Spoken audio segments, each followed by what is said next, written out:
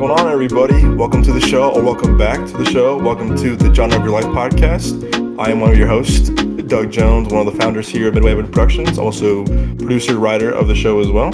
With me, as always, one of my co-founders, one of the best dudes in the business, writer, producer, co-founder, director, Mr. Nick Johnson. How are you today, sir? I'm doing good, man. Super happy to be here. Highlight of the week right now. Oh, amen to that, brother. Amen to that. We got a lot of news going on, man. I mean, you sent me the Tarantino stuff. Shazam came out and apparently flopped. Did you see Shazam yet? I did. Did you? You did see it? I saw it last night. Yeah.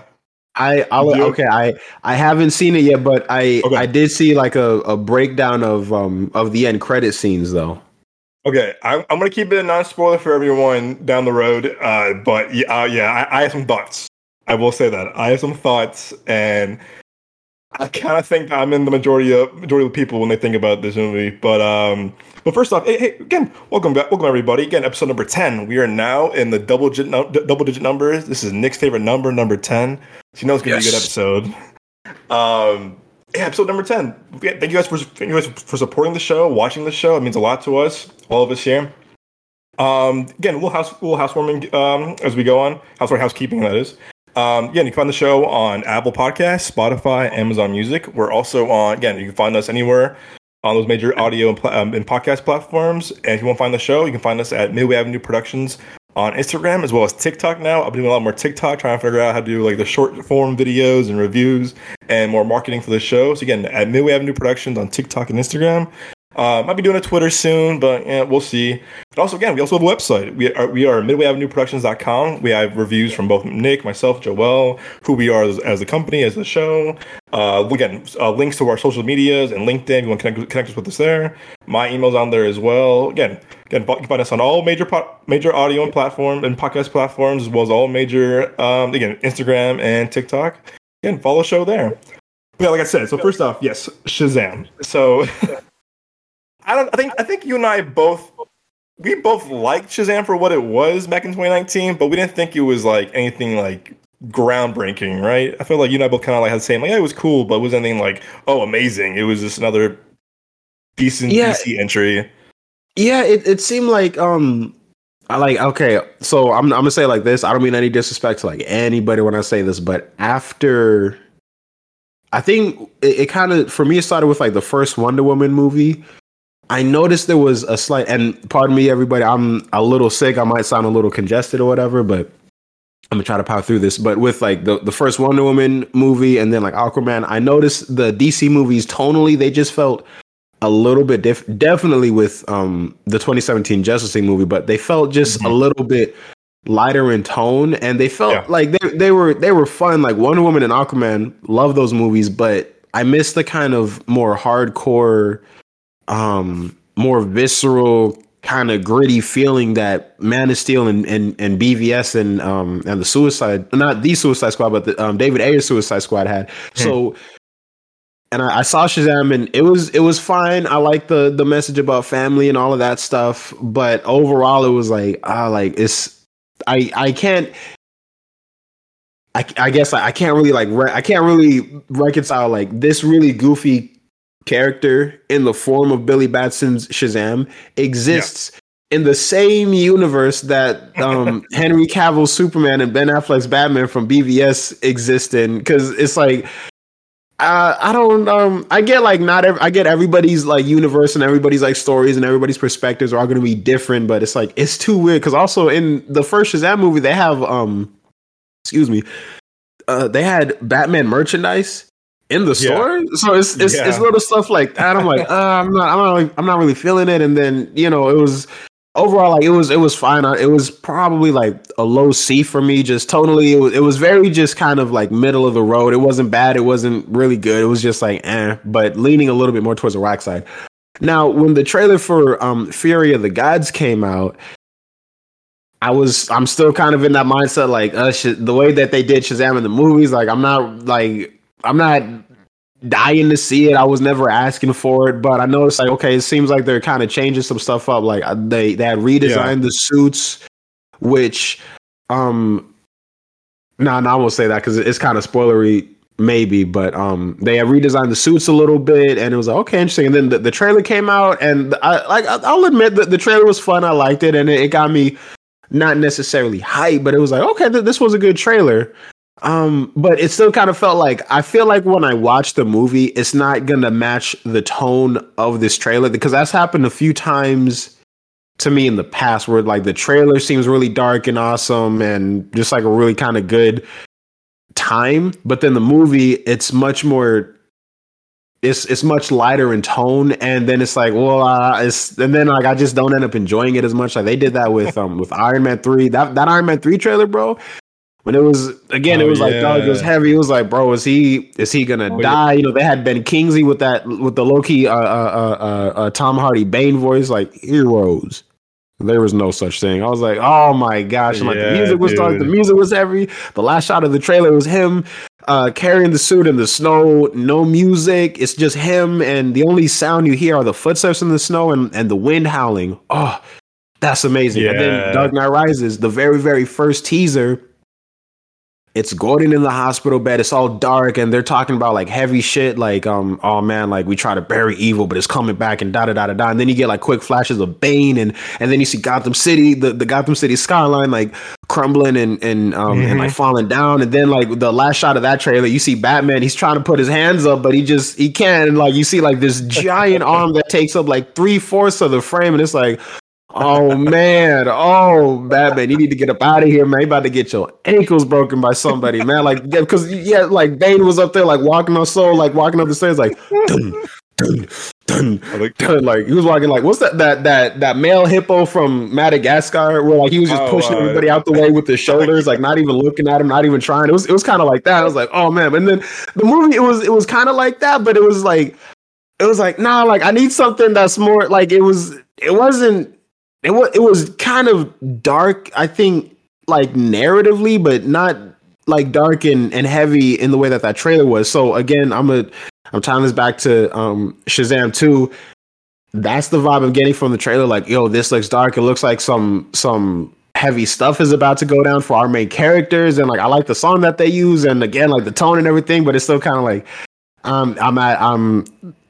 I'm older now than like I have been in the past. I feel like I've learned a little bit now. Like I don't want to be like tricked. So I'm kind of like that. Like so, Shazam: Fear of the Gods overall, I'm like I might watch it if it comes out on HBO Max or something like that. But even in the trailer, like you had it's Alice's daughters, which interesting characters to use, and I'm like, okay, I like that, because the concept of Atlas I like a lot. It's just a man with the world on his shoulders. So like just that imagery is iconic. But then it's a little weird for me when I see that Helen Mirren and Lucy Liu are sisters, and they're about to take on the Shazam family. It seems like both of them are amazing actors. I haven't seen them in a movie that I dislike. I've never seen a performance from them that I dislike, but this seems a little bit like Disney Channel original movie casting. It's like you just got like kind of two random people and said they're related. This is like in 84 when Pedro Pascal's Maxwell Lord character, right. His son was like Asian. I was like, I haven't seen the mom character, so maybe he's mixed, or maybe he's adopted or something, or maybe it's just it's a father-son relationship, but they're not really like father-son or something like that. I don't know. Like it just seems kind of, when movies do that, it kind of takes me out of it, because now I'm like, okay, I'm trying to figure out the logistics of this. I went on a whole rant. My bad, bro. Man, this is hashtag. This is the show. This is the show, man. This is what I want to hear. Oh, the viewers want to hear this, man. The viewers want to hear what you just said, because you're right. Because you have such a passion for this thing. It's again, I tell to our viewers. I tell this to Nick all the time. If DC hired Nick tomorrow, and Marvel hired Nick tomorrow, I'm telling you, you guys would see some gourmet shit.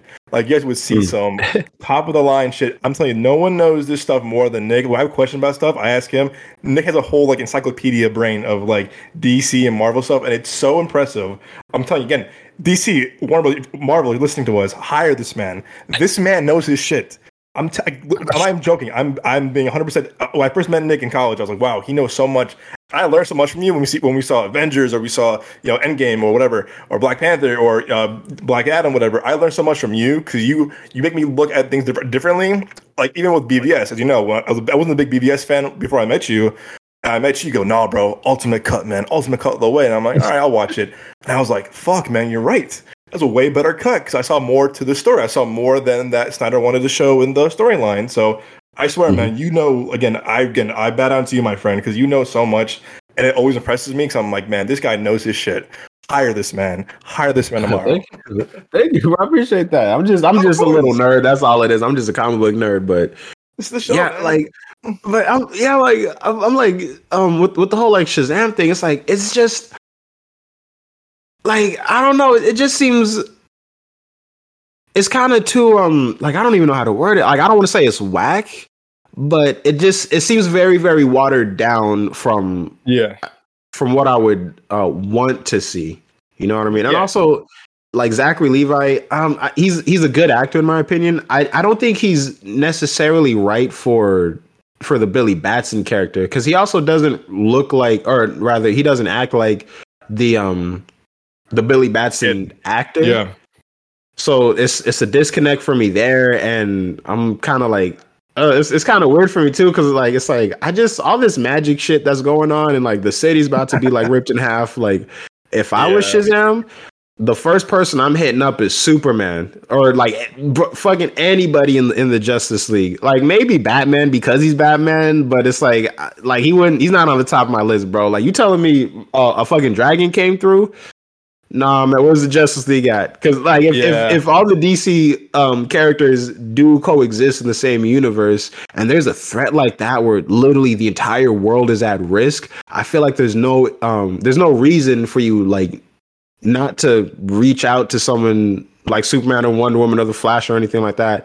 And excuse me.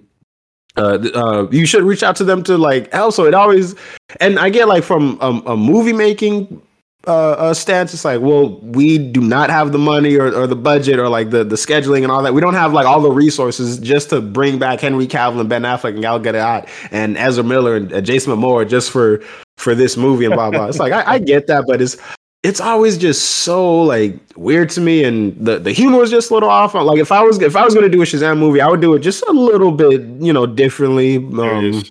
I would do something crazy. I would do something just totally different with it. Yeah, dude. I'm with you on that. I remember seeing Shazam when it came out in 2019. I was in London during my semester abroad. I said, all right, I'm gonna watch this. I heard great things about it. People thought earlier it's amazing. It's so good. I was like, all right, this is like months after Aquaman. Aquaman made $1 billion. I was like, oh, I like Aquaman a lot. I'll see this Shazam movie. Big Zach Levi fan. I remember seeing it, and when I first saw it, I was like, oh, this was pretty good. I liked it. But the more I thought about it, the more I had problems with it. I said, yeah, the suit looked really fake. Yeah, notice it's Zach Levi, but the suit looked very like overly buff. You know what I'm talking about? Like, it's not him, all the muscle. Like, you see Henry Cavill, you see him without the suit. He's huge. Like he's so muscular. Yeah, muscular. Yeah. It looked like if you Photoshop fucking Andrew Garfield's like neck and head and put it on the Henry Cavill Man of Steel costume. So it's like he has like a narrow face, but these big ass, like wide ass shoulders, and that was another thing for like during the Shazam movie for me, because a lot of people were saying like it just looks like what you were just saying.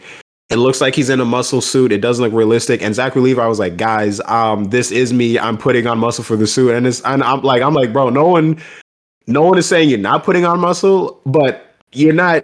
There's no possible way you're putting on that much muscle. Like he looks like he's like 100 pounds heavier, and that 100 pounds is just purely muscle, which physically it's impossible, man. Like if you're, let's say like I'm for real with this. Like let's say I have like 6 months to do a movie scene, but like in this scene I need to be like muscular and like lean and all like ripped out. You're not gonna gain 50 pounds of just straight lean muscle in that time period unless it's like PEDs or whatever. Like it's gonna be like muscle and water weight and fat. So it's like, and like he even like had like the little social media post, and he's like, see guys, I am working out. It's like, yeah, but you're still not as big as the costume is, bro. So then I remember it was sometime I think after the movie came out, he made another social media post like, yeah guys, okay, yes, there's a little bit of muscle padding in the suit. I didn't get that big, but that's what I was saying. I was just working out, but it's just a little extra padding in the suit. I'm like, no, you were saying you were that big, bro. So that also like leading into the first Shazam, it was just kind of like, I don't know, man, because it's like it just seemed kind of weird to me. Like, just say what's actually going on. Yeah, and trust me, I completely agree. No disrespect, Levi, but yeah, it's like, yeah, we know it's not you. Like again, I mean, again, look at The Rock. I mean, The Rock didn't wear much padding at all in his Black Adam outfit, and it showed. Okay, yeah, that's The Rock is huge. He's a fucking monster. Yeah. So like, it's yeah, I had the same issue with that, and again, I'll talk about it later. But yes, I had the same issue with it. And I was like, wait, it was good, but it was just kind of missing something, and some of the humor didn't really work for me. But I did love the whole family story of it. But again, this movie's been out for 4 years. Yeah, 4 years now. But again, the ending I thought was kind of just like didn't feel just like the whole Shazam family didn't feel earned. It didn't feel earned whatsoever. And I get it's a whole family story. You gotta give them the powers. I get it, move the story forward. But it just didn't really feel.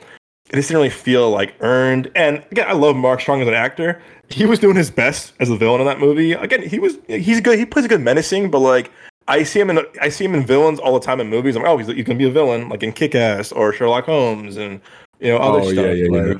He's typecasted as the villain, so I'm like, oh, he's gonna be the bad guy. Which again, I respect that. I got a question for you. Then, because you just this popped up in my head just now. If you're gonna cast Mark Strong as a DC hero, who would you get him as? Didn't he play one in fucking Green Lantern? Oh, kind of, because he played Sinestro in Green Lantern, but Sinestro in the comics, that's the Lex Luthor to his Superman. Right. But in the comics, like he started off as a Green Lantern and then he became a Yellow Lantern, and it was a whole thing. As a hero, I think he's a bit too old now to play a hero. I think again, I know I'll say he typecast as a villain, but I'm telling you, he could play a really good Lex Luthor. Like I can see. I mean, again, yes, he's bald. I don't know he's bald. I'm not trying that's the only reason why he could do Lex. That's it. That's the only reason why. But like I could, but he's like even in Kick-Ass, he's very good as playing like a really greedy, like schmucky business guy, and I feel like okay, that's good for. He's very menacing as a villain.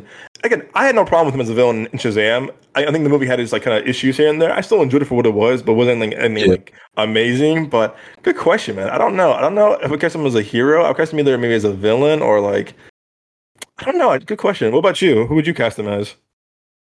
As a I don't know. That's a good question because I'm like, dang, I can like who as a hero? Like if it was gonna be another villain, I could potentially see him as like a Mr. Freeze type of character. I like that. I like that a lot, actually. Yeah, I fuck with that. Hero though, I don't know. That's the interesting one. I'm even kind of thinking. I don't like. I kind of want to say like Zeus maybe, because I think he has like the voice and the demeanor. He doesn't. I don't think he has like the physique necessarily, and obviously like. You don't want to see like a bald Zeus, but it's like something about his kind of like persona and the that dark kind of energy that he has. Like that would be interesting to see. Like, oh, this kind of not 100% benevolent, seemingly all powerful character is the leader of the gods, and then it's like what kind of.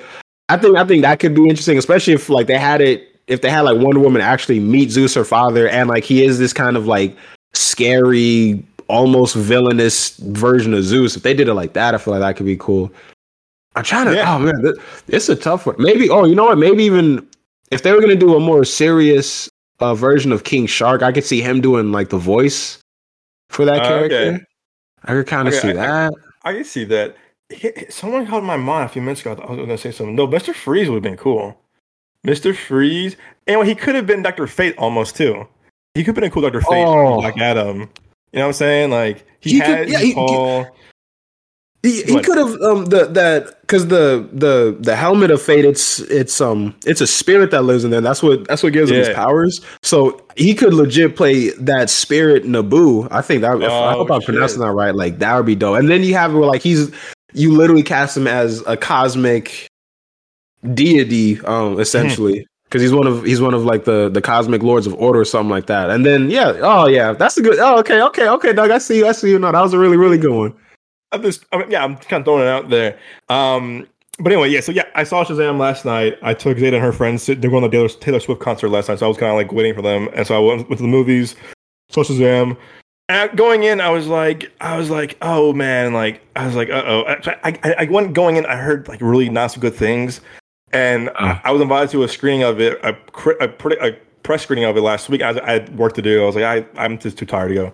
So I heard like not so good things about it, and I was like, oh crap, I'm not surprised. So I went in yesterday with low expectations. You know, I went in and the theater was empty. Like I saw it at like 5:30 p.m. Theater was empty. Like there was people here and there, a few kids in the front row, and I was like, this isn't a good sign. Like the movie, there's no one in this theater. And Right. and I was watching it. In the first 10 minutes, I said, yeah, I'm not liking this. I said, uh-oh. And 10 minutes in? back. 10 minutes in, dude, I was like, I'm not really feeling this right now. Because you'll see what I'm talking about. It is like, it's very, the first 10 minutes, if you do watch it, you're like, okay, I guess. But it was it just didn't feel like, okay, that's my out of theater reaction last night on TikTok. I said, the plot of this movie felt like a Wonder Woman plot than a Shazam plot. Oh man. Yeah, with like Greek goddesses and again the daughters and Greek mythology and Athens and stuff. And I said, yeah, this could have been a Wonder Woman plot or subplot than a Shazam plot. And it just in the writing you see too, you're just like, yeah. So I was like, all right. So anyway, so I'm like now 30 minutes in, and there's some parts it won me back. But to your point, the tone, this movie to me, how I felt. Like you said it perfectly. The first one a little bit. The trailer actually it felt like a Disney Channel movie. It felt very Disney Channel. I felt like the humor was not landing. People in the theater was not the 5 people that were in that theater.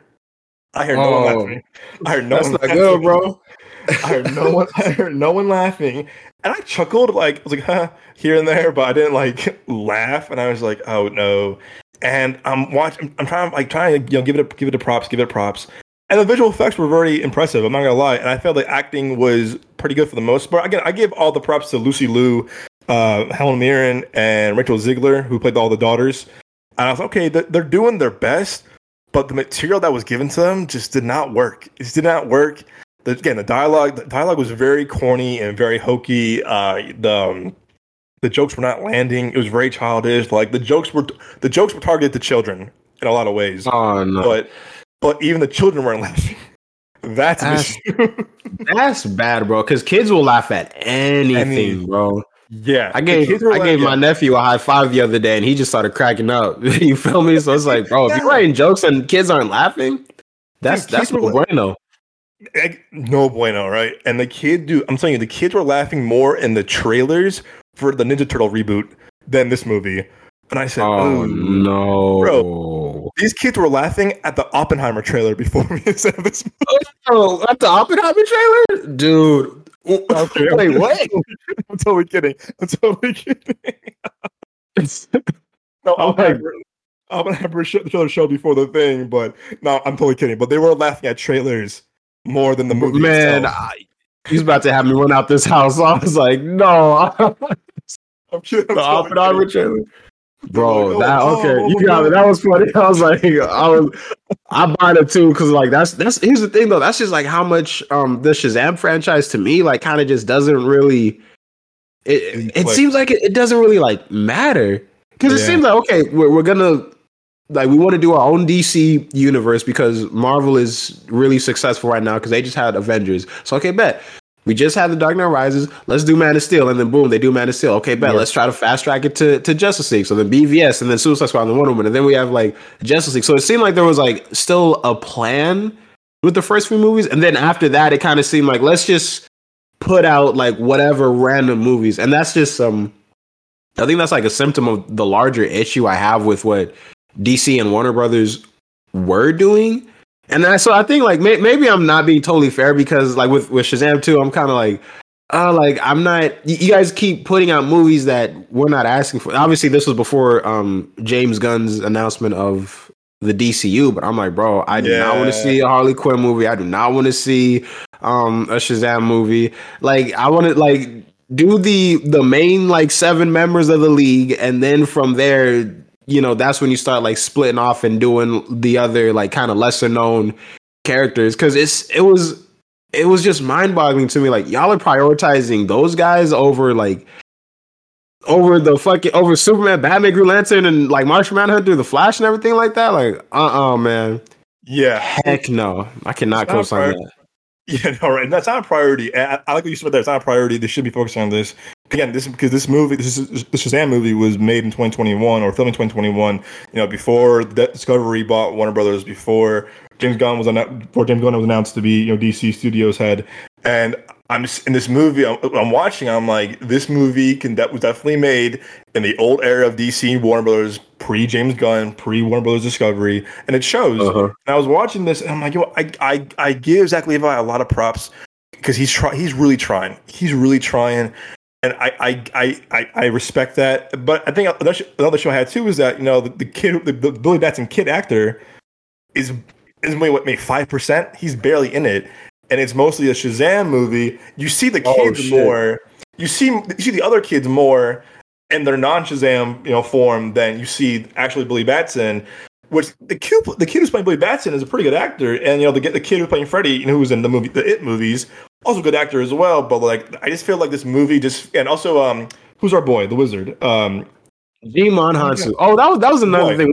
When he was in the trailer for part 2, it was kind of like, oh, y'all are just doing like whatever the fuck. And I just feel like I feel like they keep wasting Jimon Hansu as an actor in these movies. He's so fucking cool. Matter of fact, just trivia, he was in that Keanu Reeves Constantine movie. Oh, that's right, he was. He was in that. He was Papa Midnight, and like when I was watching, I was like, "Oh dang, I didn't know he was in it like that." But bro, I'm telling you, get Jimon Hansu, you get him to play Martian Manhunter, either him or Harry Lennox. I say, either or. I'm a little biased, but yeah, bro, that'd be dope, man. You got it, like, bro, Jimon Hansu, you gotta give him a big character. Dude, I also give Jimon Hansu a lot of props for this new Shazam movie that came out this weekend.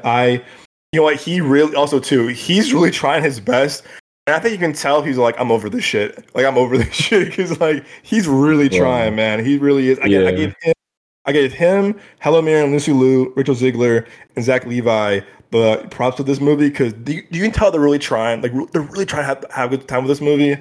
But the writing does not work. The structure felt really flat. The jokes were not landing. And like I said, the visual effects were cool. But the movie, I wasn't interested. Like, it was another generic action superhero movie that didn't change anything. It didn't bring anything new to the table. It was very kind of like copy and paste of like a bit of the first Shazam with like other DC movies that we've seen before. And like I said, that the plot of this movie felt more like a Black Adam or Wonder Woman plot than a Shazam movie plot. Again, the writing does not work. It's just I was disappointed going out. I was like, yeah, this movie sucked. I was like, that sucked. But I was very disappointed with it because I was like, I wanted more, and this didn't give it to me.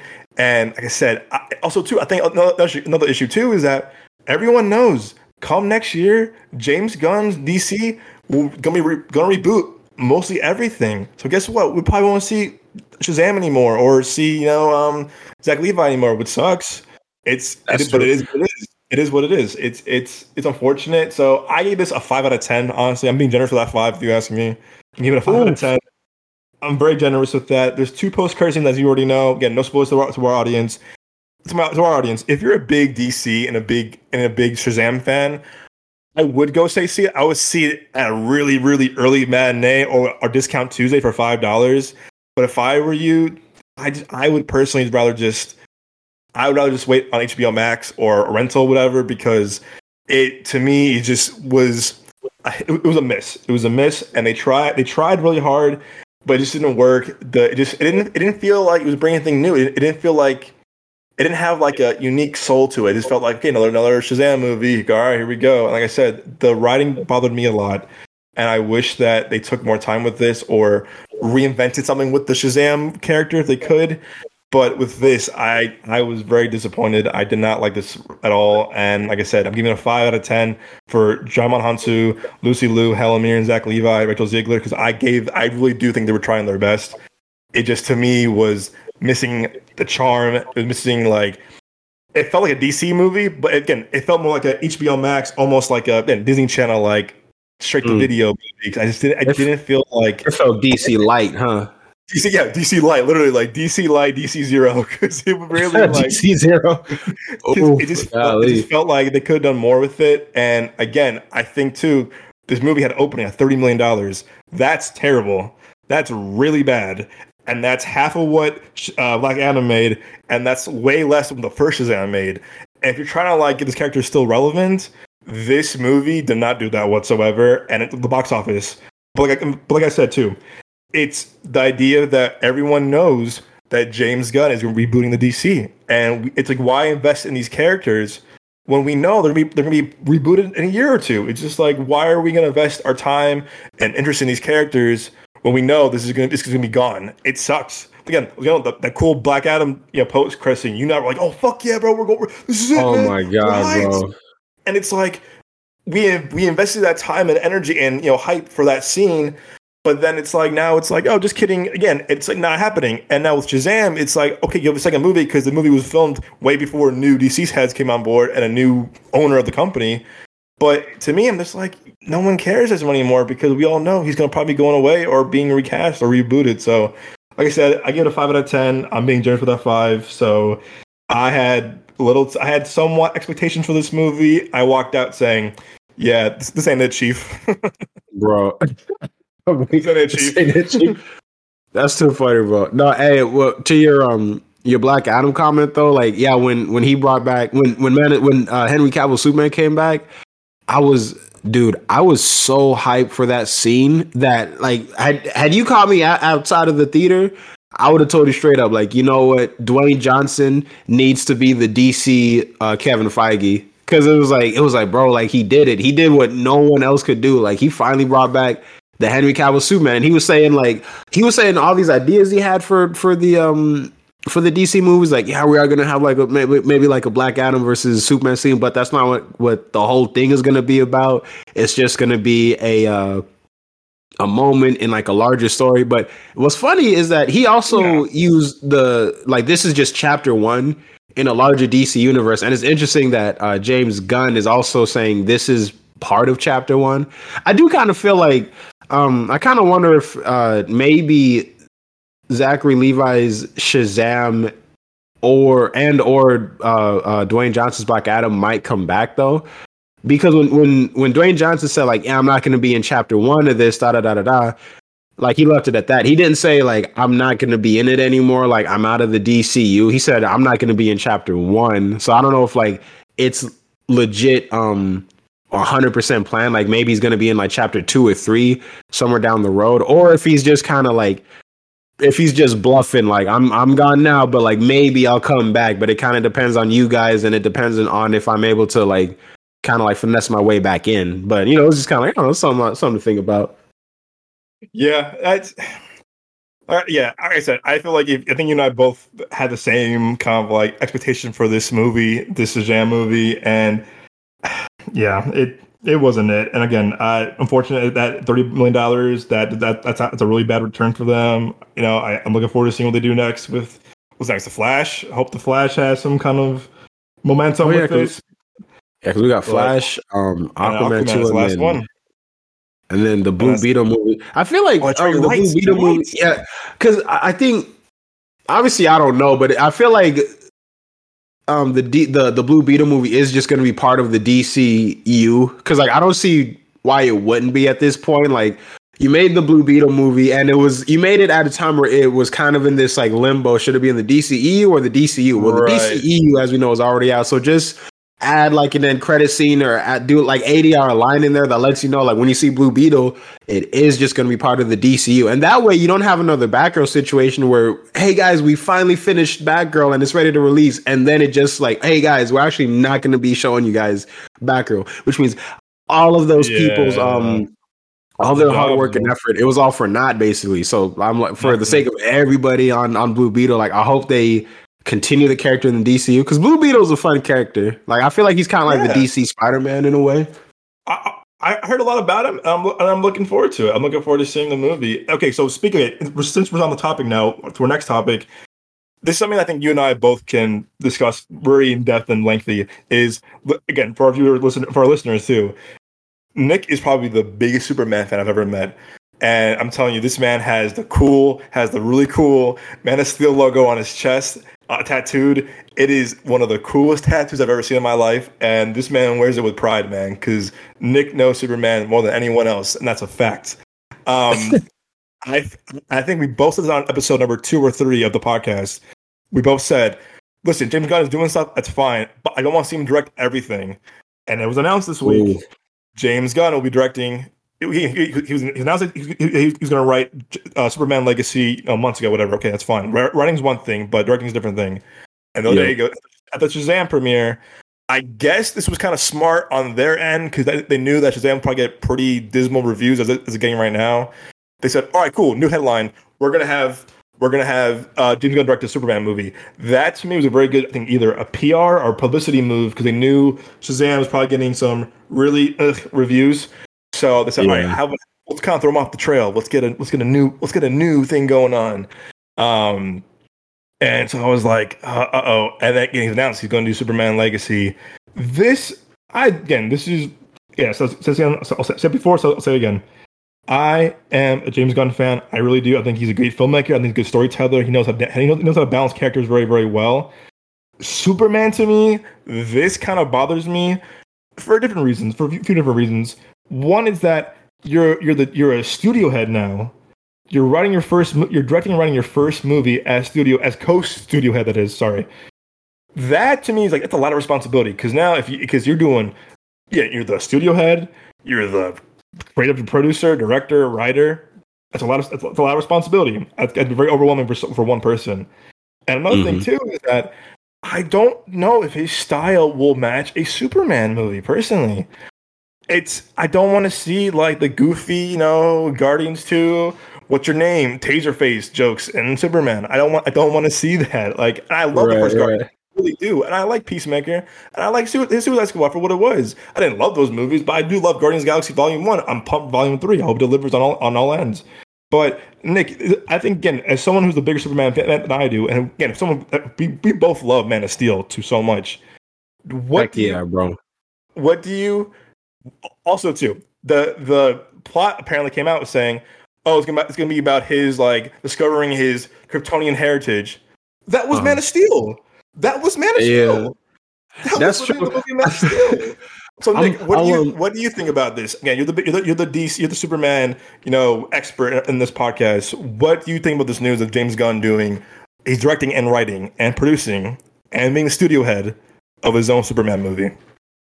I feel like initially when it was announced that he was going to be the studio head, I was basically against it. I was like, it just seems like DC nabbed him up because he's a great filmmaker and like everybody loves his Guardian movies. So it's like, okay, bad. Like everybody likes him. Let's hire him and let's let him do the Suicide Squad and Peacemaker, like you just said. And then it was like, okay. And then it was weird because he was saying like, yeah, they just let me do whatever I wanted with these characters, and that always just kind of rubbed me the wrong way. Like why? But and then the show's released, and then it's announced, okay, bet he's gonna be the head of DCU now, along with Peter Safran. And it was like the Suicide Squad guy, the Peacemaker guy. You know what I mean? Like it's like I don't know, man. I think I would have rather had like Dwayne Johnson or even David S. Goyer, because David S. Goyer had been working on all kinds of comic book movies and properties and stuff like that. So with Gunn, like initially I was like, I'm not feeling it, but then I was kind of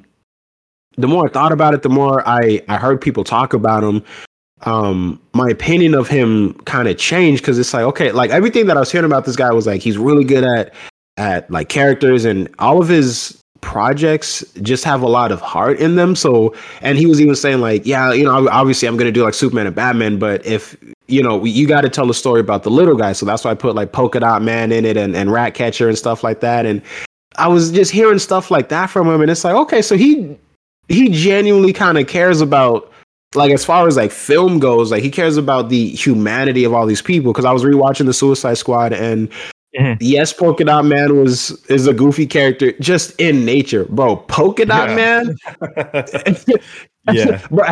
Had you told me in 2013, after I seen Man of Steel, like, yeah, man, in the future, bro, there's gonna be a Suicide Squad movie with Idris Elba in it and the Polka Dot Man, bro. And I'd be like, man, shut the F up, bro. I don't believe none of that. But again, he takes a really goofy character and he gives him he makes him like relatable and sympathetic, and then it's kind of like, you know, you find yourself rooting for him. So I was like, okay, I'm picking up on that. And then, you know, I was hearing stuff like that about him a lot. So my opinion of him just kind of kept changing. It was like, okay, well, hopefully he's just kind of like in charge of the movies and he's not doing like too much.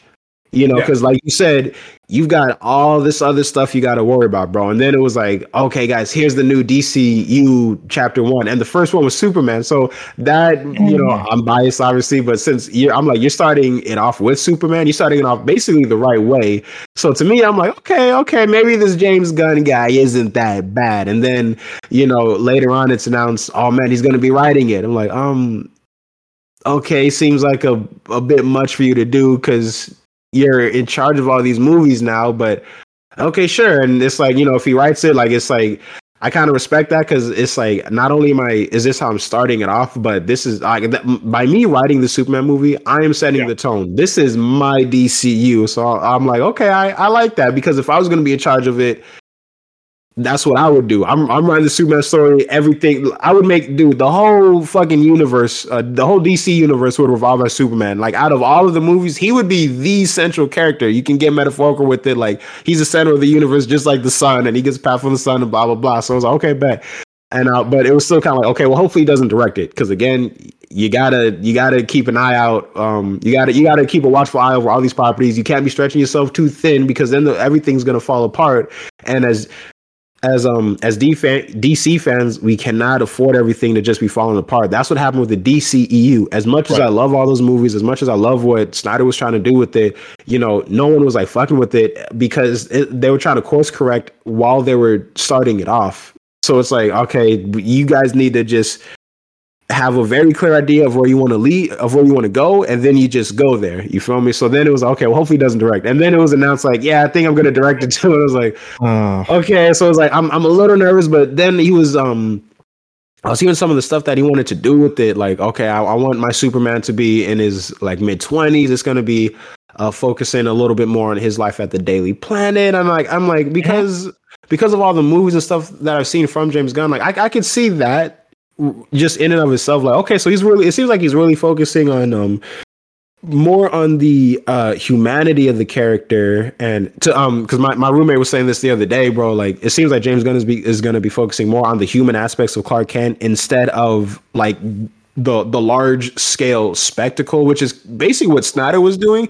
Not saying there's anything wrong with how Snyder did it, but I do kind of see what he means. Like, Snyder was kind of focusing on like, look at these characters. They're basically gods walking around amongst us mortals. And that was cool. I would love a 10-hour cut of that type of Superman movie / Justice League movie. You feel me? There's nothing I would love more. But if you do want if you want audiences to really relate to this character, that because this arguably like underrated character, because a lot of people shit out Superman. A lot of people think that Superman is just super strong and he flies around and he doesn't do anything and there's like nothing special about him. But what they don't realize is like he is like a very special character. So I think when James Gunn is saying, I'm about to write this movie and I'm going to direct it, I'm hoping he hones in on what makes Superman so special and what makes him even though he's an alien, what makes him such a human character. Because like I said, like, okay, he's going to be focusing on his life as Clark Kent. It's going to be it's going to delve into his Kryptonian heritage a little bit. Like, okay, bet I like that idea. I'm not trying to be that guy, but I'm like, I wrote a little Superman outline not too long ago, and it kind of dealt with similar things because like he was a younger Superman and it was dealing with him finding out more about Krypton. But that's besides the point. So it's that, and then he was saying the movie, the Superman is going to be released on his dad's birthday, and like Superman is a special character to James Gunn because that's a character / comic that he kind of shared with his dad. So he was telling the story about it, like, yeah, man, like me and my dad bonded over comics, and because I was having a rough time just kind of like relating to the kids when I was a kid, and my dad made an effort. Like, I walked downstairs one time and I saw my dad just reading a Superman comic just by himself. No one told him to read it. He just did it himself. And like, it's like, wow, if he, and when he's telling the story, it's like that's like a really like special, loving story. So if he can kind of take that, if he can take the essence of that memory and what he feels about Superman, and if he puts that in the movie, I think it's going to be really good. Hopefully, though, he doesn't get too stressed out or too like stretched out. Like, hopefully, it's not too much for him to handle. But like, long story short, I was initially against him being this involved in the DCU movies, but the more I think about it, the more I'm basically coming around to it. Now, having said that, I don't necessarily want James Gunn to just do his own thing. Like you said, I don't want him to make it like it's really funny, like how Suicide Squad and Peacemaker was. Like, I do want, it's like I kind of want a lighter version of like Man of Steel in a way. Like I want the action to be good, the costume to be good, the characters, the writing, all that stuff to be good. I don't want to see Trunks on the outside of the suit, bro. Like, dude, like James Gunn, if you're listening to this, do not put the red underwear on the outside of the suit, man. Please, I'm begging you. I will do anything, man. Like, and if there's a way you can like make it work where like it's technically not Trunks, but it kind of reminds you of that, but it still looks cool and it doesn't look weird, then okay, I'm on board with that. But I'm kind of nervous that James Gunn would do something like that because again, like kind of tends to lean into the humor a little bit more sometimes. But I was gonna say something, I totally forgot. But like I'm coming around to it, and I'm coming around to the idea of him directing and stuff like that. But I do hope he I hope he doesn't go like too far. Like, don't focus too much on the humor. Like, focus on the humanity of everything. Make the action good. Make the costume cool, and just tell a good human story, basically. Yeah, and it's kind of like, I guess this is the same thing, but he kind of has experience working with Superman-ish to a degree. Not so much with Suicide Squad, but remember he produced. I think they were the treatment for that movie. Brightburn. Yes, thank you. Yep. Yes, remember mine. Brightburn. Yeah, Brightburn. Brightburn was something that was I thought was a good premise, not so good execution, but he does have experience with that character whatsoever to a degree. But I do. But you said absolutely where I think he's that he knows how to bring character. He knows how to bring emotion out of characters. He knows how to bring emotion. Make characters they don't know likable. Everyone knows Superman, but to your point, with Polka Dot Man or even Guardians of the Galaxy, who the hell were they when 2014 came out? Who were those guys? And I think what he, to your point exactly, is that he knows how to bring emotion and give characters purpose and meaning, as well as like kind of exploring their humanity, who they are as people, who they are to society, whether it's again. So the Guardians of the Galaxy, a tree, a raccoon, a smuggler, a really angry destroyer, or a daughter who's also a warrior who's under her dad's really awful kind of reign as a villain, which is Gamora. So I do think he's gonna bring something different to the table for sure. My fear was I don't want to see him do kind of like the Guardians of the Galaxy, the Suicide Squad kind of, or Peacemaker kind of humor, because that does not match Superman. I would not fuck with that. No, and speaking of which, look who joined us. Look who joined us, everybody. Our also fellow co-host and founder of the show, Mr. Joel Kindlen. Welcome, sir. Thank you. Sorry, I had D&D and I was busy killing a unicorn, and as one does. Yes, as one does in a fantasy world. You know what I mean? Gotta kill a unicorn, make money. You know what I'm saying? They're pretty, but they're also expensive. So, so yes. Hi guys, I'm here. What the fuck are y'all talking about? He's talking about how James Gunn he's going to be directing Superman. Now he's going to be, remember he wrote it. He's going to be he's going to be the studio head, the writer, producer, and director. And me and Nick both said there's never been a filmmaker who also is the studio head making a movie. And if he pulls it off though, if he's doing all of this stuff and the script is good and the movie's good, the direction's good, then I'll be like, okay, you know what? I'll fucks with it. I'm down. Yeah. So here's my thing. I think he is creative. There's pros and cons to this because I came in and I heard you talking about how he can bring character out and stuff like that. That's great. We don't know where he wants to start. Because it doesn't seem like they want to do the origin stories again. So we're at some point of either after their origin or in the middle of their life. So they could have gone through several things through this life, which really is interesting.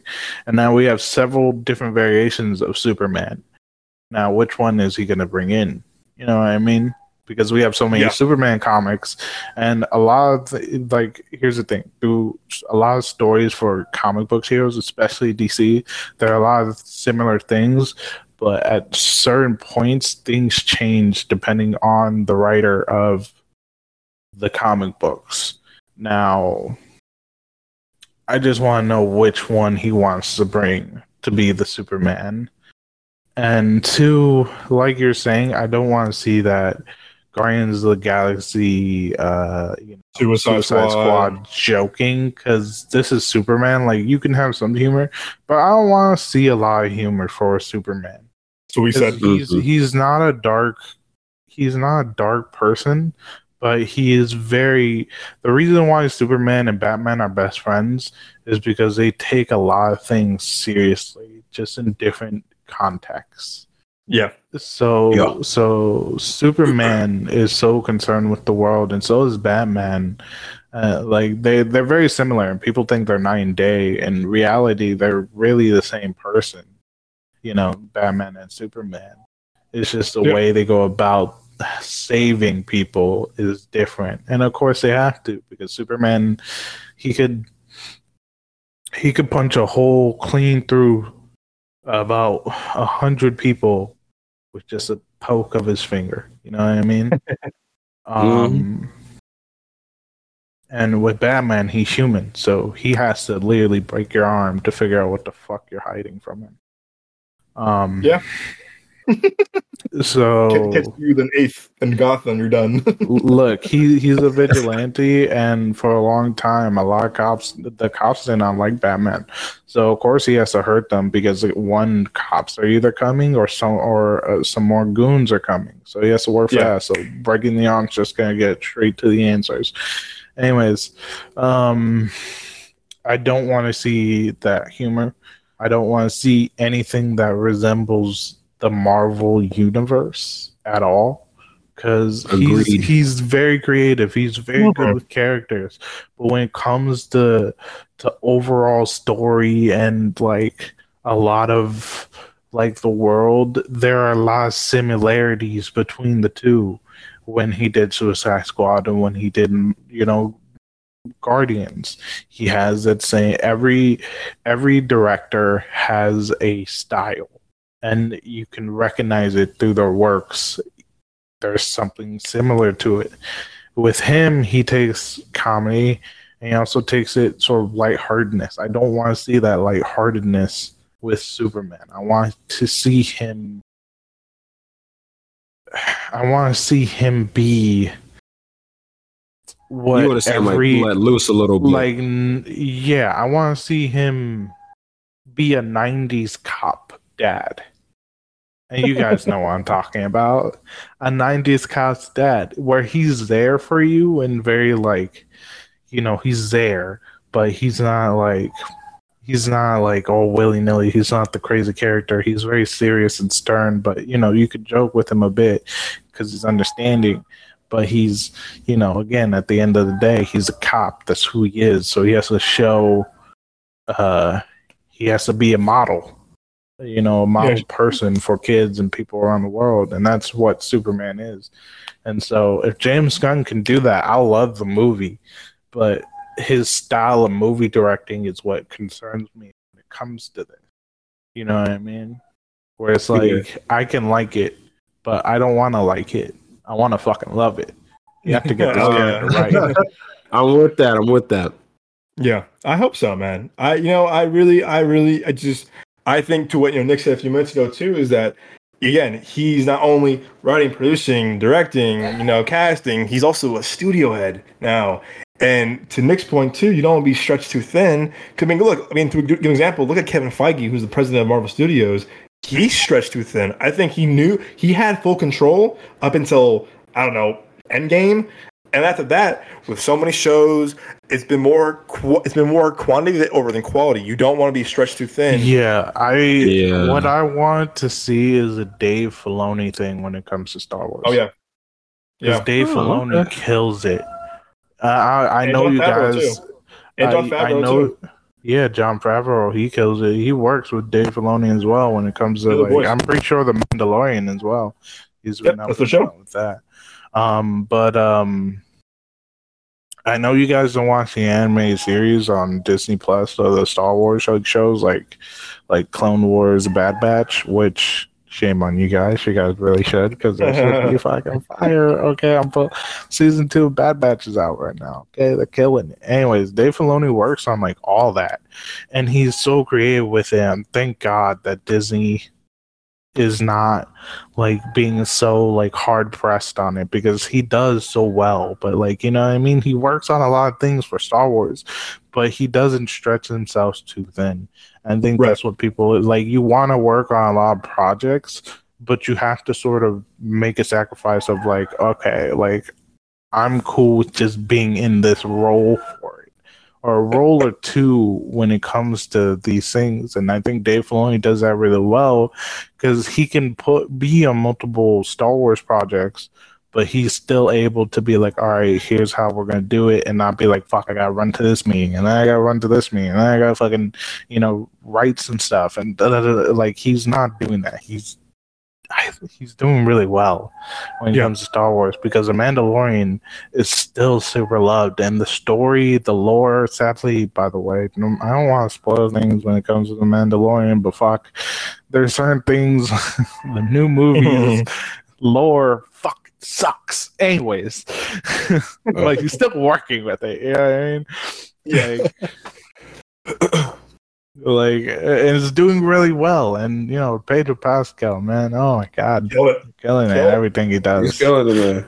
Killing it. Yeah, but I understand your guys' concern. Where it's like, it's like me. I know all of us. Like, if we had a thing, like if we are a part of the DC universe or whatever, like where we could do some stuff, I would not want to be in these main things. I wouldn't mind being a writer and creative director when it comes to things, but overall seer of multiple projects, you know what I mean? Like making sure like deadlines and all this other stuff, and like I would just want to be a writer and director so that way I can help steer it into the right direction when it comes to but good on him for having this love for comic books and cinemas.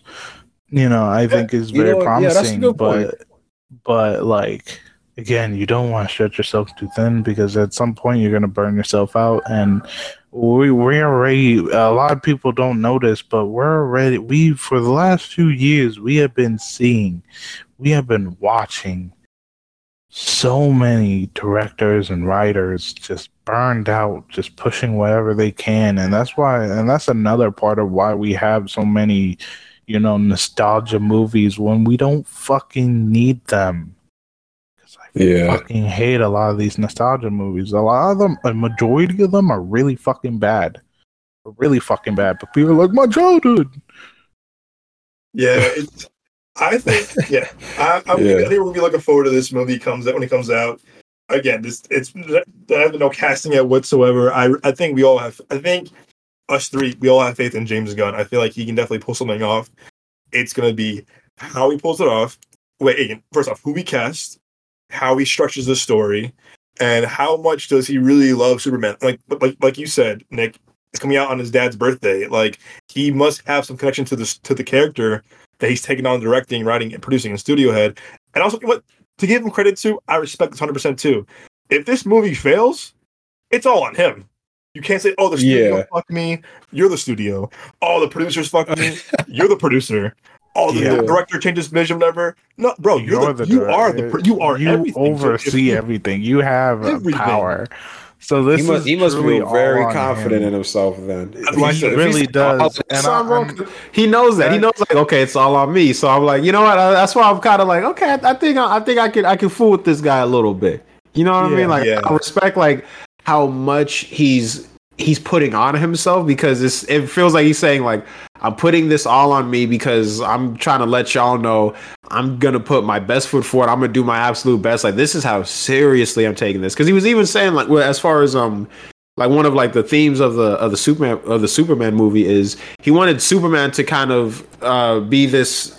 He wanted it to be like Superman has these old school ideals of what's right and what's wrong, but he has these old school ideals in a more modern world. So I'm like, okay, interesting. Because like, I feel like that's gonna kind of add to the humanity, and like I think that is gonna feel a whole lot like the general idea of Superman that we've gotten from the comics, where it's like, you know, it ties into the whole Boy Scout thing. So I'm like, if he can do that, because we haven't really seen the whole Boy Scout aspect of his character really since, like, as far as movies go, since like maybe like the Brandon Routh / Christopher Reeve movies. So it would be cool to see that in this more modern universe and stuff like that, and in a larger DC universe. I would, yeah, I got faith. I got faith in him, but yeah. it's my bedtime, y'all. I got the milk in the microwave right now. I'm gonna have to. I'm about to head off. I got the warm milk and the lemon tea right there. Yeah, with some honey in it. Yeah. Oh man, hope you feel better. I know you're feeling a little hoarse today, and you were feeling not so great. So hope you feel better, my Yeah. man.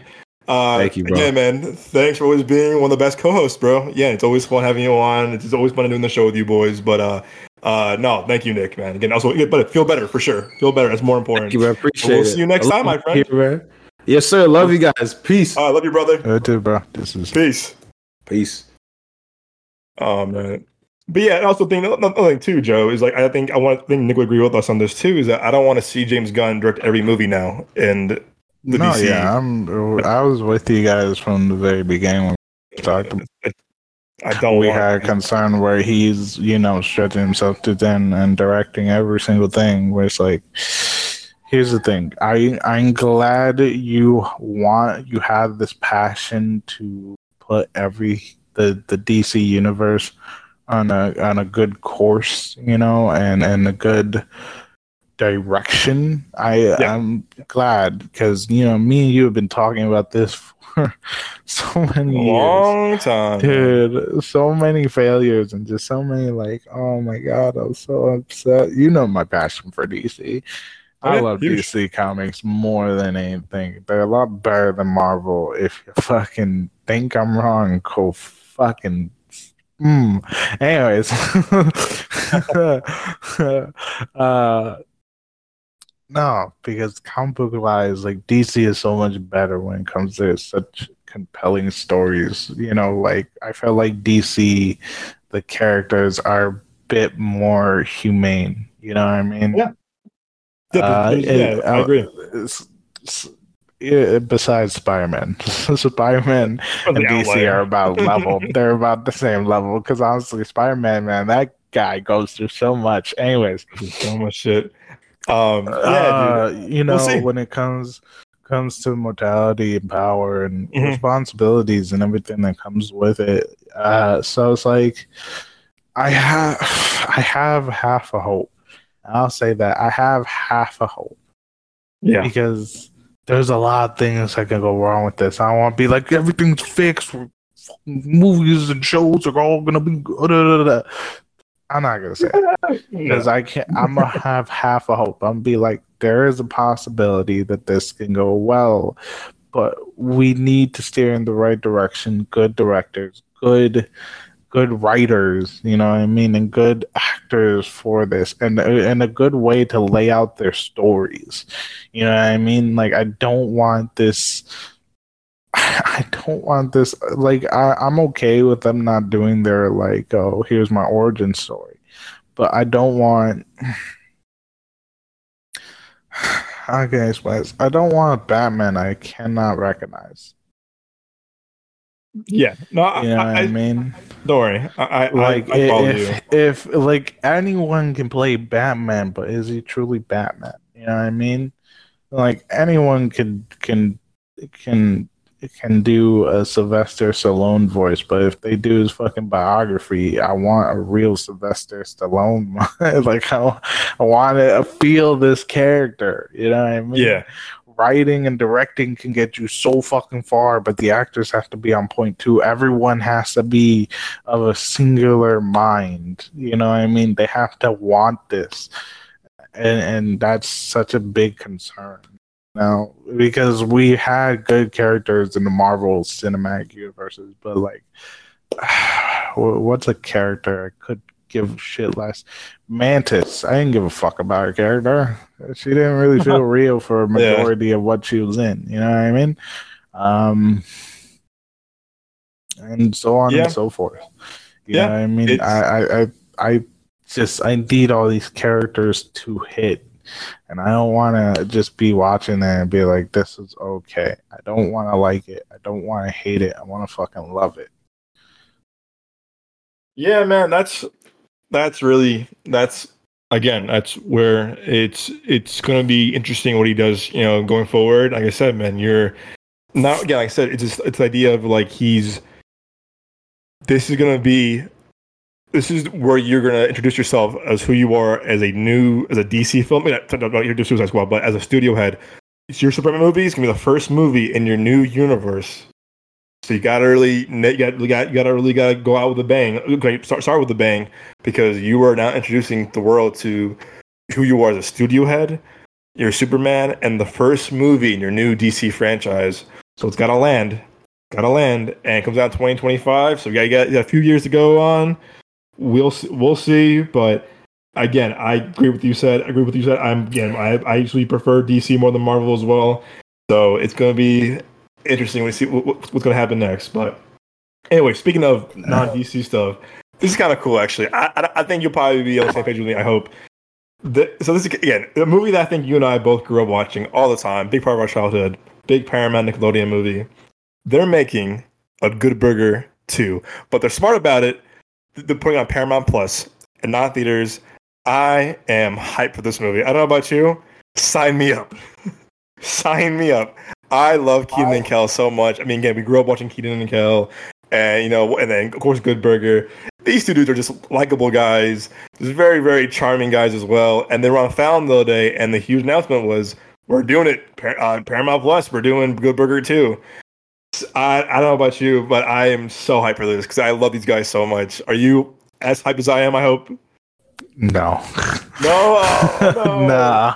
Here, Oh, we've talked about this. I'm so exhausted from more nostalgic sequels. movies. I love the characters. Don't get me wrong. You know what I mean? I'm so tired of it though. It's like it's how long since we had Good Burger? Like early 2000? No, man. I think it's 97. 97, bro. Yeah, Like 97. it's Yeah, I was over born. 20 years.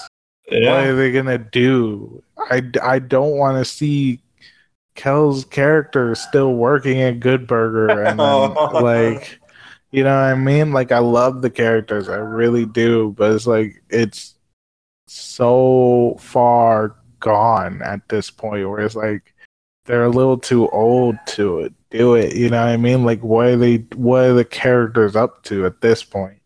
You have to do really well for that, you know? Like the characters can keep their sort of, but they have to grow up. I'm so tired of watching these movies of these characters and they're the same exact person after so fucking long. You know what I mean? Like me, you are still very similar to how we were when we were younger, but we went Oh through a yeah. lot of changes. You know Oh, what for I sure, of mean? course. But the Absolutely. problem with movies is that like if we did Home Alone with Macaulay Culkin, his character would still be the exact same shitty kid he was. Oh, he'll be a grown You ass know what I man. mean? He'll be a grown ass man. Yeah, he'll be a grown ass man, but still a shitty person. You know what I mean? Like it with movies, with a lot of movies and universes, is that the characters pause as soon as the movie's done, and they don't stop. And so when we get the older versions, they're staying person. like Dumb and Dumber. And I understand that because it's, again, Dumb and Dumber.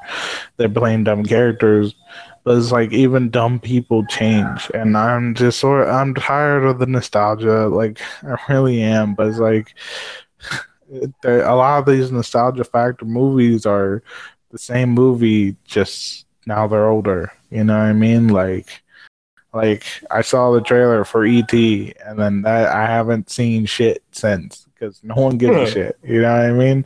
He lives the in the reboot, same whatever. house that he grew up in, and now he has kids. The Like, reboot, who the forever. fuck cares? Why are you still there? Why did you buy your parents' house? It's not like they made it. It's not like we built this house up, but yeah. It was like you wanted to stay there your whole fucking life and have kids there. Like, Jesus Christ! Like, does anyone still have that mentality? I don't know. Yeah, we'll see. I kind of have. I feel like I want to, but I want to see. To your point, I want to see the characters progress in their lives. I want to see them do the same thing. Maybe they own the good burger they now. progress. If they progress, Progress. right. But If they like, progress, here's right. the thing: no one has such a like. How many McDonald's workers stayed at McDonald's? We know quite a few from high school.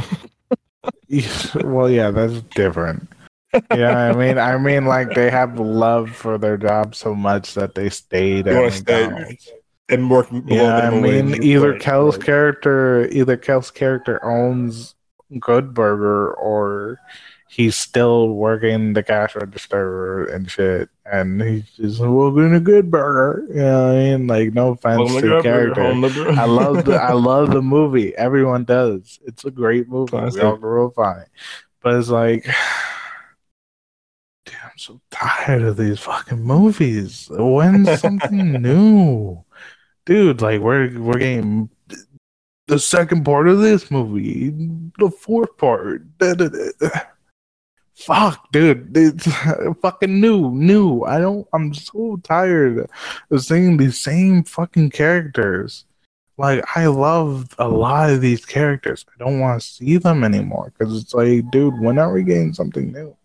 When are we gonna, you know what I mean? Like, I don't want to. In 10 years, I don't want them. I don't want to see them reboot fucking Marvel. But you know they will. Disney loves the Eventually, they Marvel. will. But it's like, dude, like here's the thing. I'll give Star Wars is that they changed a lot of the characters with Rey and Finn. It got fucked with their second movie. Yeah, yeah. But There was no plan. There was no plan for those. We all know there was no. there was a plan. plan. There was a plan. So with JJ, he wanted to set it in stone and get it moving, and then he wanted to see the creativity of the next director. He was like, I don't want to have sole factor in this. I want someone who has a different vision than me and like change it up in a good way. But the second director, I forget his name, Knives Out, what's his name? Oh, Ryan Johnson. Ryan Johnson followed fan saying and sadly production, you know, and he was like, I'll make something new. And then people bitched about his shit because his shit was really bad. You know what I mean? He was supposed to progress the characters and made this really long chase scene that took weeks / months. Random Asian girl, random love, weird love between Rey and Kylo when reality they're cousins. It, even yeah. But back to what I was saying is that like it's the same people. I'm tired of it. I don't want to keep watching that shit. You know what I mean? That's why I was so excited to for A Quiet Place when that first came out. Like, dude, I was so excited for that, and you got me the pre-screen tickets, and like, I love that because that was new, that was fresh, that was different, that was creative, that was adding new variations to film. When the deaf daughter came, the sounds disappeared. Like that was adding to cinematography universe, just the techniques and how you do it. That's adding to it. These fucking nostalgic movies aren't adding to shit. They're not adding to shit. I don't give a fuck about these movies. I really fucking don't. I really don't. I'm so tired of it. How many years is it of nostalgia movies have we been doing? How many years at this point? There's nothing fucking new. Nothing new. Nothing I'm excited for. You're watching trailers, Nick's watching trailers, and you guys are getting excited. I'm not getting excited. I'm not like, oh my god, this fucking movie looks amazing. I'm just like, ugh, why are you bringing that back? It's 20 plus years since Good Burger came out. 20 plus. I don't give a fuck at this point. I love the movie. I don't give a fuck what the characters are doing. Yeah, I'm trying to look right now. My upcoming list. I'm looking forward to. I'm trying to think right now. Except for I have no movies that are coming out where I'm just like, I can't. Besides the D&D movie, and even I've been there's so many trailers. I'm not excited for it. They show way too much. Way too much. I'm not excited for it either. As a D&D fan, by the way, that just came from D&D. Speaking of D&D, by the way, I want to plug this out here, maybe for some potential sponsorship down the road. If you're looking to see D&D early, this is pretty cool. So to our listeners, today, if you were an Amazon Prime member, you could have seen D&D the movie early, which is again really cool. If you see it 2 weeks before it comes out, which was really cool. I could see it right now. What? It was today. So if you were a Amazon Prime, why didn't you tell me this? I put it on our TikTok. You watch our TikTok. Motherfucker, I haven't been on TikTok. I've been working. I'm not on social media. This is your company. I'm kidding. You gotta tell me these things. You're in good luck. Wait, hey, guess what? You're in good luck. You know why? They're having a second screening next Sunday at 2 p.m. Having a second screening at 2 p.m. at your local theater. So everyone listening, if you missed today's screening, you're working. No, I don't have money. It's all going towards rent and shit. I'm struggling, my God. So there was one today. Amazon Prime had hosted a screening through D&D, which is really cool. But we still got to pay for it. But anyway, they're having beer and luck. They're having, to our listeners, there's 2 more screenings. There's going to be one next Sunday, March 26th at 2 p.m. at all Regals, AMC, Cinemark, whatever your local theater is, 2 p.m. March 26th. And if you can't miss that, you can't make that one either, no worries. There'll be a third fan screening, which is really cool. Also at your local cinemas at AMC, Regal, Fandango, Harkins, or Cinemark, whatever, or Alamo, whatever your local theater is. That will be Wednesday, March 29th at 7 p.m. That's 2 days before the movie comes out, which again, is still pretty cool if you ask me. So, if you missed today's screening, hey, no big deal. You're in luck. There's gonna be 2 more. Again, March 26th, 2 p.m. at all your local movie theaters, and as well the fan event. The fan event screening will be March 29th at 7 p.m. Again, go on Fandango, AMC theaters, Atom tickets, whatever you use for your tickets. You go on there, and there should be seats available. Again, this isn't a sponsor or paid ad. I'm just trying to throw it out there for our listeners who might be want to see movies early or see the D&D movie early, or huge D&D fans or players like Joel is. So again, by the way, D&D, what's up, you guys? You know, we talk about the company, big fan for years, been running games. I'm not the DM, I'm more the player, but you know what I'm saying? Okay. Come on, you're right. Critical Role, I love y'all. Holla at your boy. Actually, I'm actually working on something through Critical Role. I can't really say what it is, but I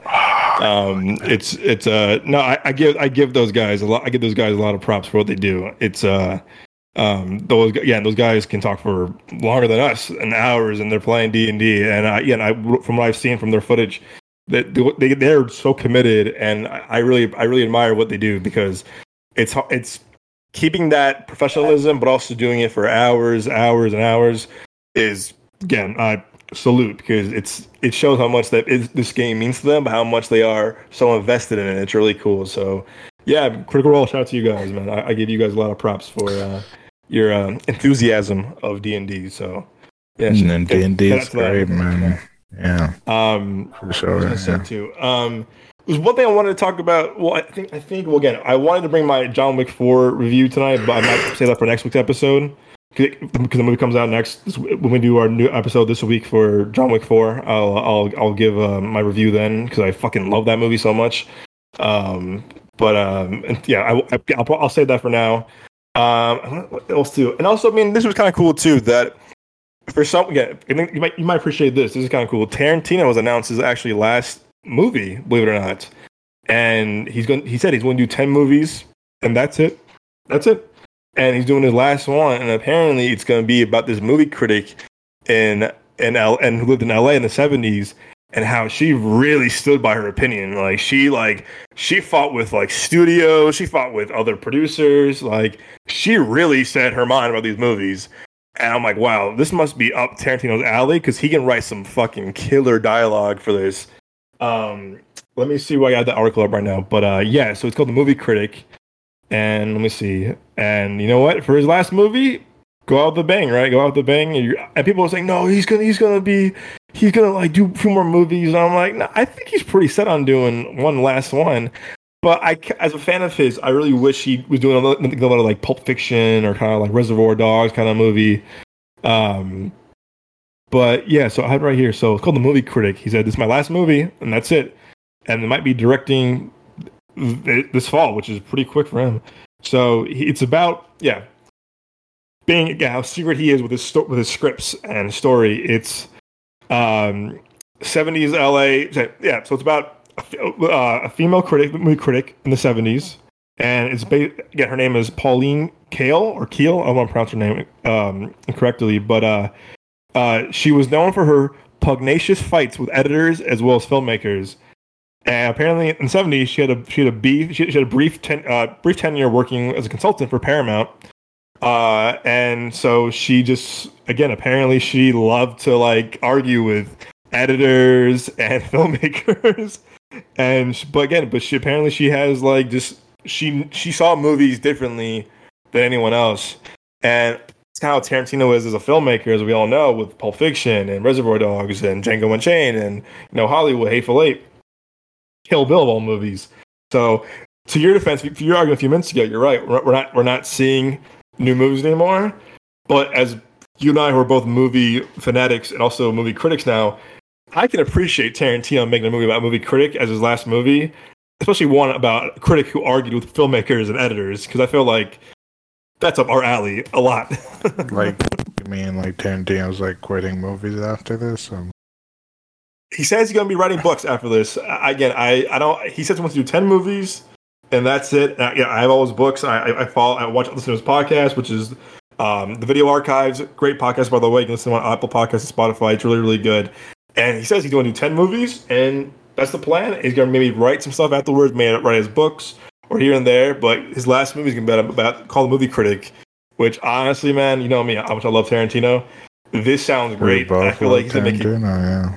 I sure do. I feel like he's going to make this movie wild because there's no Tarantino movie that doesn't have any kind of crazy violence or crazy or feet. And I think that's what or feet. As you saw his last movie, Once Upon a Time in Hollywood, you can definitely see all the feet in that movie. But in Once Upon a Time in Hollywood, he again, I don't want to spoil this movie. I haven't seen it yet, but that movie is very different than his other movies. And then you see the very end, and it's fucking Tarantino to the max. It's literally it's full on him in his style. So I feel like he's gonna bring something like that, like in Hollywood, to this movie. I don't know, maybe she fights with an editor or fights with the filmmaker or does something crazy, almost like Pulp Fiction in a way.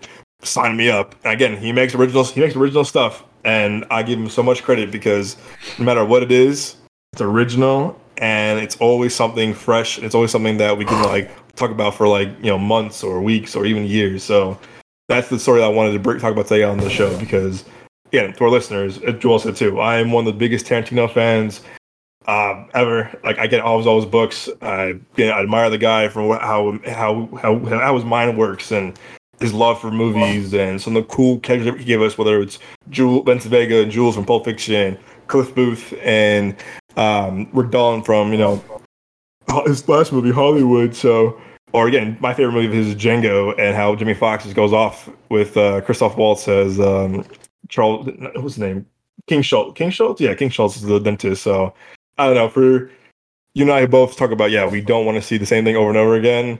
I hope Tarantino delivers on his last movie because, hey, sign me up. I hope he knocks it out of the park because he's one of my favorite filmmakers, if not my favorite filmmaker. So, yeah, man, we'll see.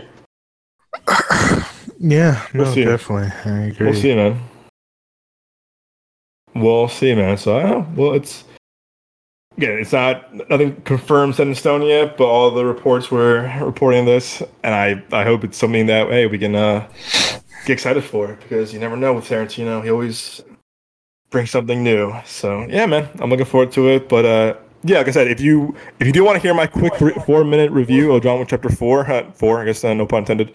4, they'll be on. You can be on our YouTube page, which is youtube.com/Midway Avenue Productions, or like I said, look us on TikTok. I'm doing a lot more TikToks, a lot more quick reviews, not so much reactions, but more like movie updates, TV show updates, news updates, quick reactions, or out of the theater reactions, or movie reviews. So again, TikTok at Midway Avenue Productions. So again, we'll see my quick 4-minute review, John Wick 4.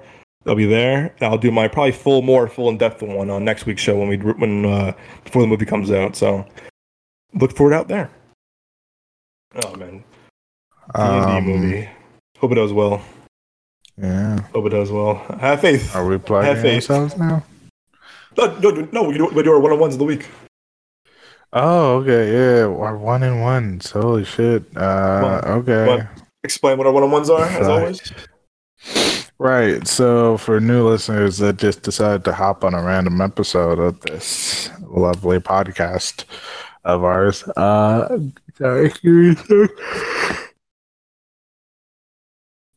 sorry, yawning. I've been getting used to sleeping at night because I got work now. I'm professional. Hey, first off, to our listeners, I want to shout Joel real quick. Joel has been looking for a job for a while now. I want to give. Again, man, I'm very proud of you. Joel landed a job at a really cool customer service firm. So, again, man, props to you, man. We're very proud of you here. Thank you so much. I'm proud of myself and you just trying to stay afloat, and I'm playing a lot of things out. But you guys don't need to worry about that. It's nothing big. Anyways, thank you so much. But the other guy. Anyways, our 1-on-1s are when me and Doug. It's usually just me and Doug at the end. Anyways, unless we have a special guest. But our 1-on-1s are when me and him decide to pick one movie or one show that we want to recommend you that we feel is underappreciated. And we feel like more people need to see it. So we're going to recommend it on our show. And hopefully you guys add them to your list, even if it takes you a few years to, watch it. Because I have recommended Doug some shit. Doug has recommended me some shit. And it took us a few years to watch it. You know what I'm saying? For me, it was Wolf of Wall Street. You know what I mean? I thought that was amazing.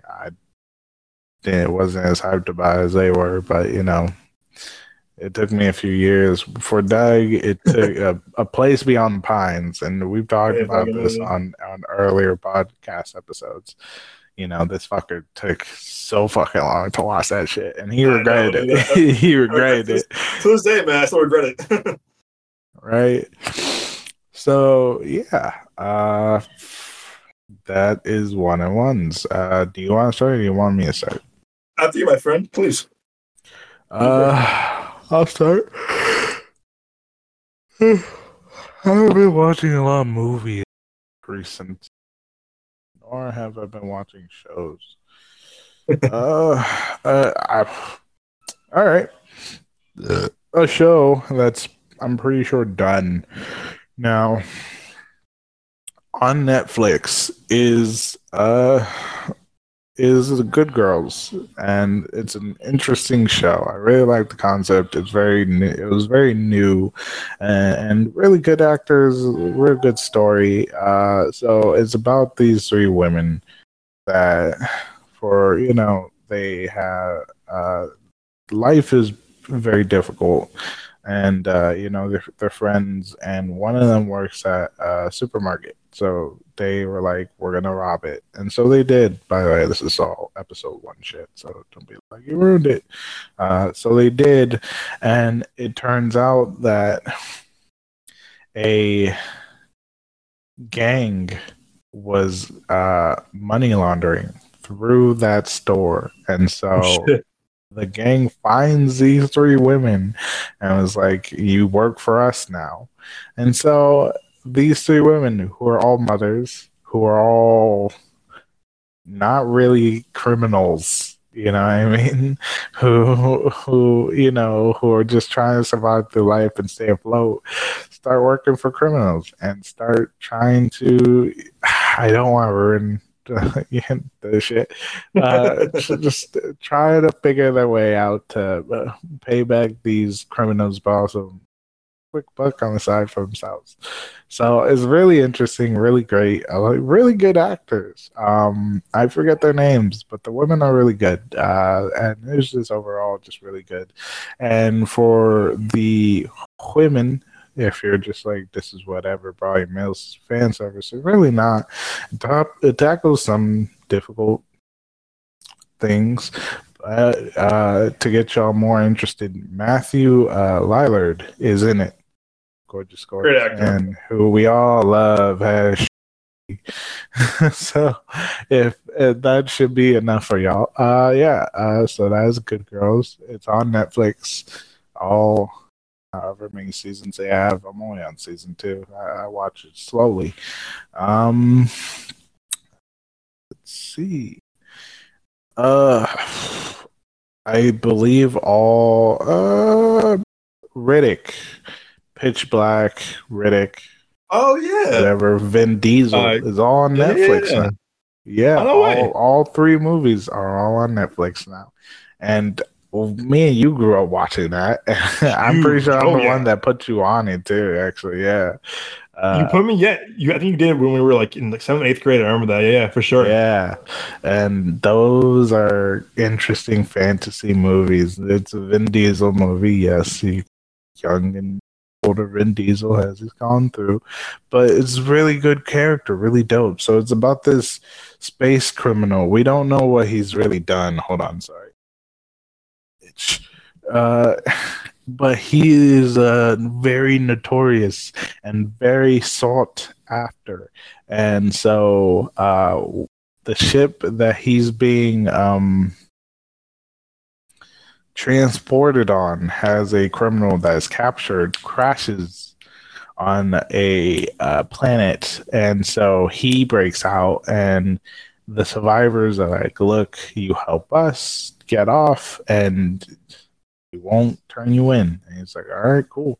And so he starts helping them. It's a lot of death. Very, but brutal. Really good. It's brutal. It can be very brutal, but really good. And like, if you like sci-fi movies that are very like dark, not super dark, but like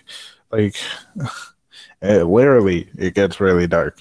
Yeah, literally. It's called Pitch Black for a reason. But it's really cool, really interesting the way he is as a character, and just the development throughout the story. I think it's really cool. So definitely, they're all on Netflix. So highly suggest all of them. The first one is Pitch Black, and then the others are just called Riddick. You can find them on Netflix. They were just added not too long ago. So go give them a watch. It's a really great series, movie series. So yeah, I like that third one a lot. Actually, I like that third. The third one was a really good one. Yeah. That was what very good. And I think Batista's in that third one, right? Yeah, he is. Oh shit! Yeah. And also, what's her name? I'm blanking her name right now. She plays Bo-Katan, and Mandalorian's also in that movie. Yeah, Katie Sackhoff, man, who plays Bo-Katan. I've been trying to recognize where she was from. Bo-Katan. I was like, man, Bo-Katan, man, from so Mandalorian. I don't know why, beautiful. But I find her very beautiful, man. She does a lot of other movies. as well. I've seen her, and she's very beautiful. Yes.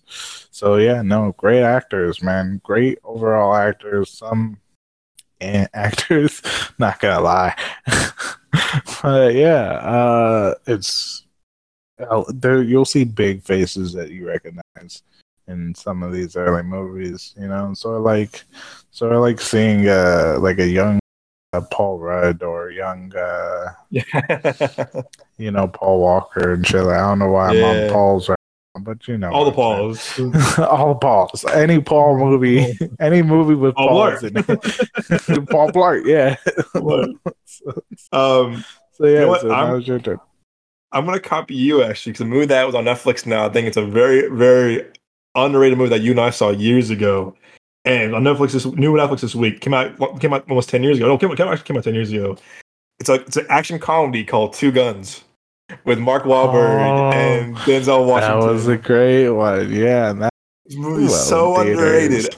I It remember was you and I saw it so opening weekend. underrated. So underrated. It's so this movie has everything. It's like has a a great mystery to it. It's funny as hell, and the action's really good. And I don't want to spoil too much of the twist, but or like the reveal, whatever. But it's like there are two criminals basically. They're robbing a bank in this small town, and both of them are working for the government. One's working for one's working for like the DEA. And I think the other one's working for like naval intelligence, whatever. But they both don't know that. But they were both assigned to become these guys, to become their partner in crime, to become criminal partners, whatever. And they robbed this bank, and they were both set up. But then they both figured out like they're both working for like the government, and they had no idea. And now the government's after them, and they robbed the wrong person. I want to say who they robbed from, but they robbed from the wrong person. And now there's a huge. The cartel's after them, like the government's after them, and now they must work together to like find out who like did them dirty. And they can't stand each other now because now they know that their true identity. But it's really funny. And Denzel and Mark Wahlberg are having so much fun in this movie. They have some really funny one-liners here and there, and really funny dialogue. Yeah, it's very underrated. It came out 2013. It's new to Netflix this week. It's called Two Guns, Denzel and Mark Wahlberg. It's a very, very, very, very fun action movie. Again, Joel and I saw it opening weekend, and we loved it because it was like, it was so much fun. It was good Denzel and humor. Mark Wahlberg have good chemistry. They really do. So it works really well. They did really good on it. It looks really well. It's super, super funny. It's super funny. Again, the action's really good. So yeah, Two Guns on Netflix, like the Riddick movies were, as Joel mentioned. And for my show this week, that's a good question. I feel like I've been watching kind of the same stuff on TV. I got a show I recommend. If you're a big Office Space fan like I am, or if you like kind of raunchy, nerdy kind of humor, it's a show called Silicon Valley on HBO Max. It's one of my all-time favorite shows. It has people like Kumail Nanjiani before he blew up as a big actor. TJ Miller before he blew up as an actor as well. He's kind of like still kind of the comedian guy. Thomas Middleditch, as well as Martin Starr, who's kind of like blew up as a child actor, but now kind of now is like adult actor. It's about. Yeah, if you know Mike Judge, who did Idiocracy and Office Space, and King of the Hill is also his. It's about these guys who work in Silicon Valley in California. They work in the tech industry, but however, they're trying to build this like software algorithm for their a company around a software algorithm regarding music and music pitches, whatever. Again, I think that's what the app was called, Pied Piper. But it's so funny. It's very nerdy, but the humor is very raunchy. A lot of F-bombs, smoking, drinking, stuff like that. But they're all like very, very, very smart guys. And TJ Miller plays like their landlord / kind of like investor in their company. And it's super funny. There's like 6 good seasons. The first 4 are hilarious. 5 and 6 are pretty good too, but the first 4 are like so funny. I love that show so much. Yeah, it's called Silicon Valley. Again, very nerdy.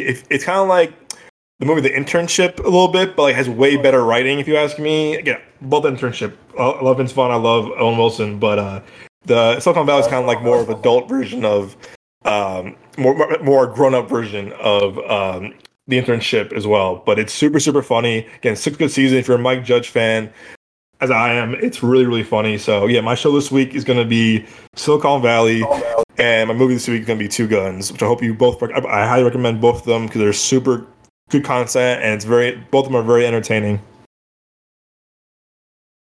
Yeah, I think that's my one-on-ones of the week, my friend. Do you want to close us out as you always do? You already plugged yourself, I guess. Yeah, I did. I have an Instagram now that you guys can follow. There we go. It's the OG Cuban Rican. Basically my Twitch handle as well. So you can go there. We have to add my Twitch to a link tree, by the way. I didn't. Oh, sir. You did? Oh, yeah, yes, sir. Buddy. So my Twitch is in the link tree as well. Yeah. So my Instagram and my Twitch are on the link tree. So if you guys just don't want to search up my name, they're both on the link tree. I've been streaming. I haven't posted on the Instagram yet, but I will post eventually when I'm feeling more confident. Because, I haven't really had much to post about personally when it comes to myself. I do probably plan it to mainly be probably clips from my streams and me gaming. We'll see. I haven't really done much gaming wise to post on it, but yeah, the OG Cuban Rink in the link tree, both of my Instagram and Twitch. So yeah. All right, let's close this out. Thank you for joining us on this verbal journey. Sorry. Thank you for joining us on this verbal journey of rambling, deep and not so deep conversations, complaints, and just overall good times, opinions. I hope you join us again on this journey every time we post an episode. We really do have a giant passion for films, entertainment industry, and overall just, the film and TV shows.